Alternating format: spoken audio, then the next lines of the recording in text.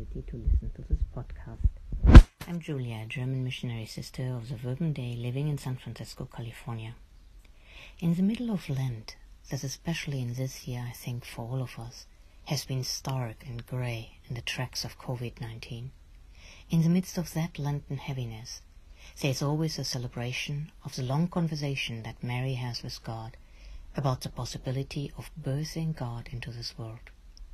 And I think still 2,000 years after that conversation took place, and nearly 30 years of intense meditating with the passage in my own life, it is still as puzzling to me as it must have been to Mary.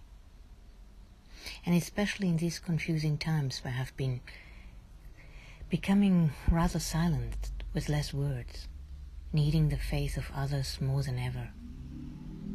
What does this invitation mean? Are you willing to birth God into this world, puzzling us? In these circumstances, in more darkness, more fear, and more economic instability that we have experienced in a long time, perhaps have never experienced before, or perhaps have experienced in moments long ago we don't even want to remember. Wherever we find ourselves on this morning, let me share with you a song that summarizes part of my prayer for this day of Annunciation that always puzzles me with this outrageous task of birthing God into this world. Psalm 369.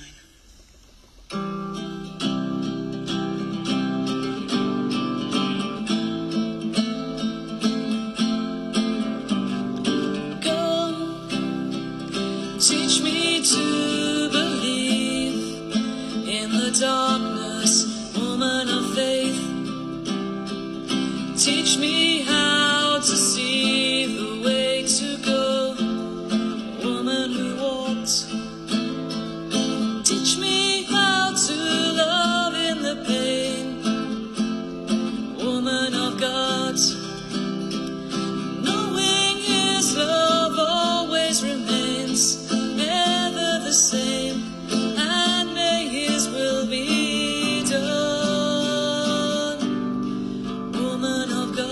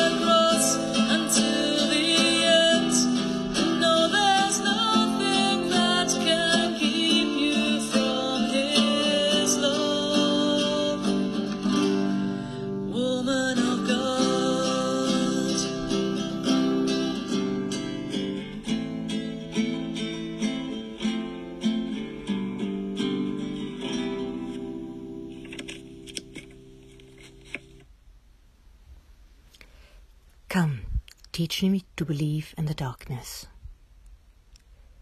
Come, woman of faith. There is a possibility of birthing God in this world. Faith, yes, that even our small lives are not asked to retreat in the midst of poverty, illness, death, injustice and oppression, which 2,000 years ago was caused by the Roman Empire in one of its occupied areas called Galilee. Rather, Mary was asked to push forward into the air of this world nothing less than God, as the poet Denise Levertov expresses in her poem The Annunciation. However, is not seeing our limited lives the greatest obstacle to believe this birthing possibility of the divine into the world is possible? Is it not the tragic of us human beings who can fly to the moon, who hold the keys of nanophysics and nuclear medicine, that it is us who suffer endlessly human limitations that we can't overcome by pure human will? Humans hoard money, bully and walk over people, try to catch as catch can, and in all of it we are protecting the one small life, fragile and endlessly limited, trying to create dreams of a never-ending manpower that already the philosopher Nietzsche did, but that in the end shatter like glass. I still remember a biology class in high school that changed my thinking profoundly. The teacher tried to show us how imperfect the human being is. She made the case that we are probably the most limited animals on earth. The cat has better eyes, the rabbit has better ears, the lion is stronger, the donkey has a better functioning vertebrae, and the dog a higher quality nose. You could summarize, we have been pretty crappily created in comparison, with one sole exception: the knowledge that we are created that way, even pretty crappy that way. We are the only created animal, so to speak, that self-reflectingly knows of its limitation. And it's actually precisely this knowledge that is our biggest asset. We know that only all the imperfections of our senses and our existence together creates a perfection. We know that we only can survive in a relationship with each other as a community of imperfection, since together we can create what is best. As a people of faith, we even know deeper only with God, through God, in God, we are perfect. Not you, not your parents have sinned. When your life suffers, it's not because God is punishing you. That is the deep message of the beautiful ancient catechesis in chapter 9 of the Gospel of John. How important is that, hearing this over and over again, especially in a time like this?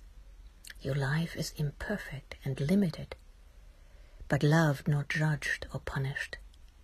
As it says in the popular song by John Legend, I love all your perfect imperfections.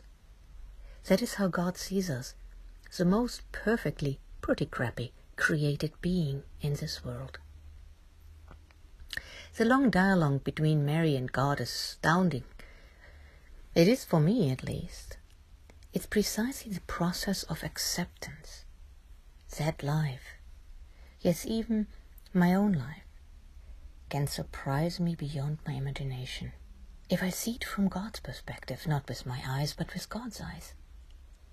In the text full of dream imagery of the book of Revelation, the last book of the Bible, the author that very probably belonged to a community of terrible, suffering people, dreams of the birthing of God, or remembers in dream imagery what happened when Mary said yes. The text narrates the greatest change that this yes of Mary caused. The accuser, the dragon of our life that accuses us day and night, finally has been thrown out of the house. What powerful images that kept the faith and prayer of such suffering communities alive. What does the accuser do day and night, accusing us of being too small, too insignificant, too limited, or too important, too big, too beautiful, accusing us in front of our true image in God with a distorted image, trying to convince us that our life has no space to birth God into this world. Mary, I don't think, was lazily waiting for God lounging on a French chaise-longue. She was in the midst of things, work and relationship, and in the midst of a suffering society. Her self-awareness was astute, though. Why me? And how? But she didn't let the accuser get the better of her. She resists to stick to her first impression. She lets go and enters the conversation. A couple of months ago, a friend of mine, who is very baroque in her expressions, a bit exaggerated, you might say, and who comes from the southern part of the United States, called the community. Thinking it was me, she addressed the sister on the phone with, "My sunshine." As you probably can imagine, the sister was a bit disturbed and said politely but firm, "Lady, you must have the wrong number," and hung up. Besides that it ruined my fame for good if I had any left, I imagine Mary a bit like that. God swooping into the midst of her life via some brilliant angel, "Hello, my sunshine, full of grace," and Mary thinking, "Very kind of you, but no, you chose the wrong door." Perhaps today, on the feast of the Annunciation, it is our turn to want to show the angel the way out of our life, because only a mistake must lead the divine to my door to knock. Too much does the famous accuser have against us. But we just give God perhaps another chance to stay only a bit longer today, to engage us into conversation, to surprise us with the offer, "Could you birth me into this world?" Yes, this absolutely outrageous invitation is meant actually for you. Could you birth me, my divine presence, my word into this world? I kick your accuser out and see you as you really are. That's why I'm asking you today. The dialogue between Mary and God in the Annunciation is celebrated today in the Church, but also especially as a patron feast day of our community. Because our founder, Jaime Bonet, believed in a small village from Mallorca, a small island in the Mediterranean, that in the terrible afterwake of the most bloody Spanish Civil War, God continued to ask people, not lightly but deeply, not easy but outrageously, "Hello, my sunshine, full of grace. Would you incarnate in your life, your body, your soul, my word, my presence, my hope?" I want to leave you today with a celebratory song of the Yes of Mary, a song that has been written by sisters of my community to express the enormous joy to see our lives as God sees them, and to be able to see and to say yes to birth this God into the world.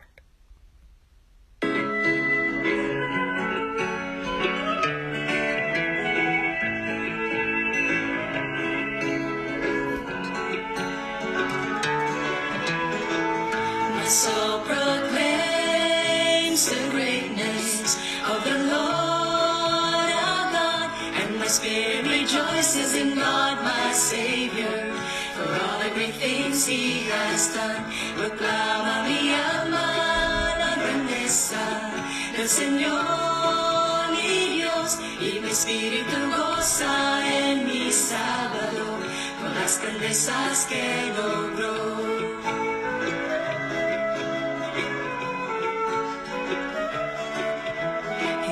Upon His handmaid's lowliness, from now on will all ages call me blessed. The mighty one has done great things for me, and holy is His name.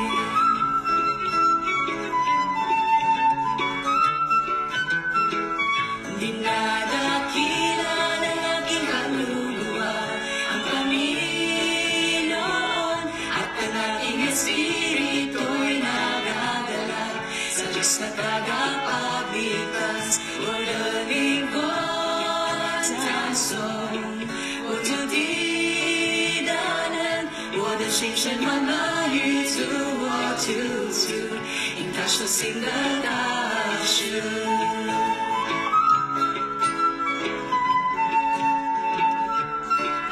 His mercy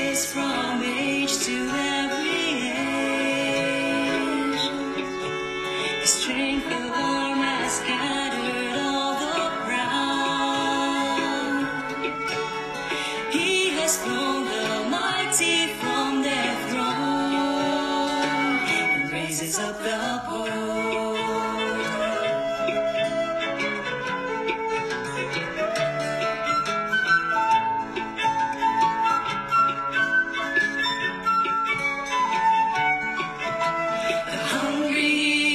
Filled with all good things, the rich was sent away with empty hands. He has helped his servant Israel, just as his promise says.